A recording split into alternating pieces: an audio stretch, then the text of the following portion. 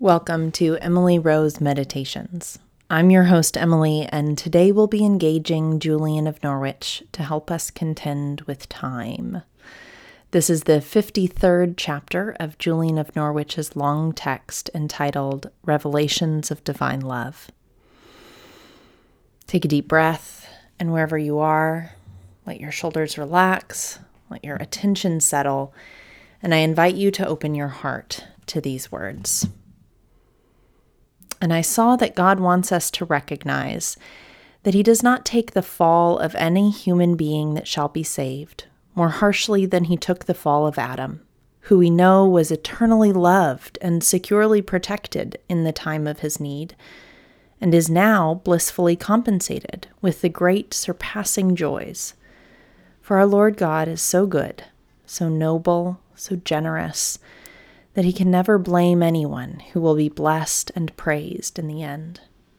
And what I have just said was part of the answer to my entreaty, and my great concern was somewhat eased by the kind, gracious showing of our good Lord, a showing in which I saw and understood very clearly that in every soul that will be saved, there is a godly will which never agreed to sin, nor ever shall. This will is so good that it can never intend evil, but always and constantly it intends good and does good in the sight of God. Therefore, our Lord wants us to know this as a matter of faith and belief, and most especially to know that we all have this blessed will kept safe and whole in our Lord Jesus Christ. By God's justice, those beings are so bound and united to him that there would always remain a higher nature in them, which never could nor should be separated from God. And this is through his own good will in his eternal foreseeing purpose. And in spite of this just binding and this everlasting union, the redemption and the buying back of humankind is necessary and useful in all things, as it is done with the same intention and for the same purpose that Holy Church teaches us in our faith.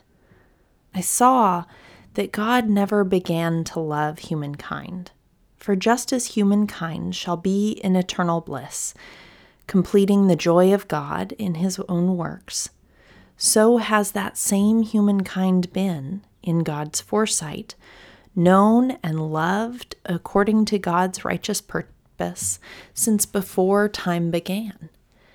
And by the eternal consent and agreement of the Holy Trinity, Christ would be the ground and head of these fair beings, he from whom we all come, in whom we are all enclosed, into whom we shall all return, finding in him our full heaven of everlasting joy through the foreseeing purpose of the whole blessed Trinity since before time began.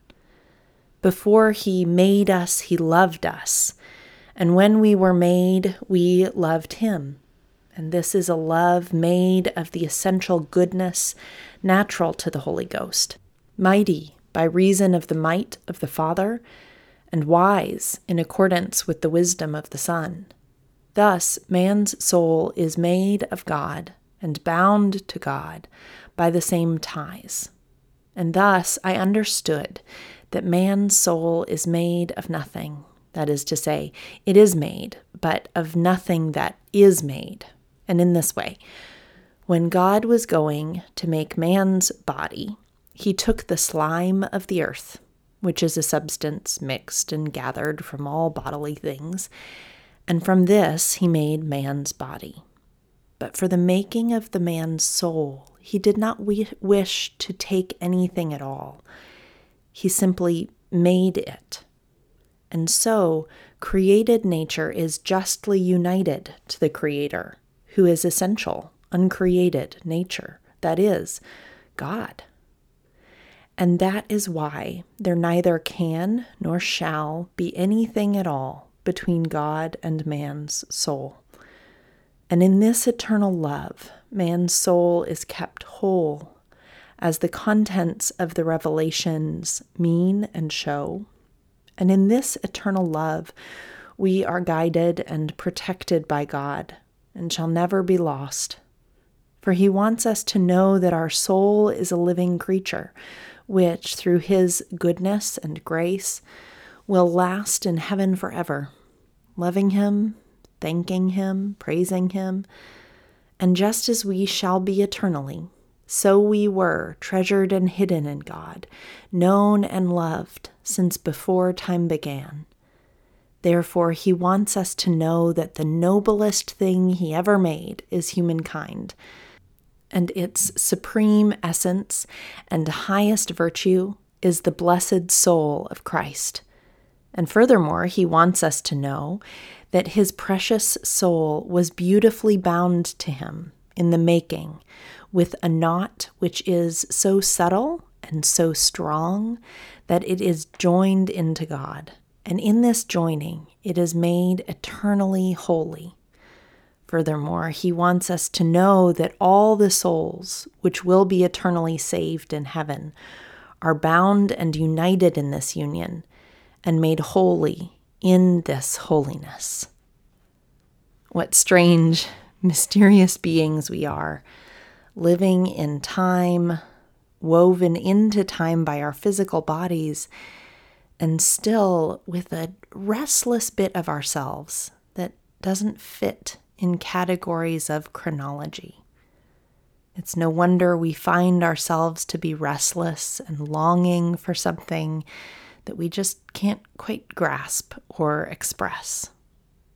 If part of us is part of God, there's a profound sense in which we straddle being in time and being beyond time. I wonder what it might mean for us to lean into that sense that time is somehow foreign to us. How might our lives and interactions look or feel different if they were not subject to the constraints of time? How could we choose to live and make decisions with a more eternal set of convictions?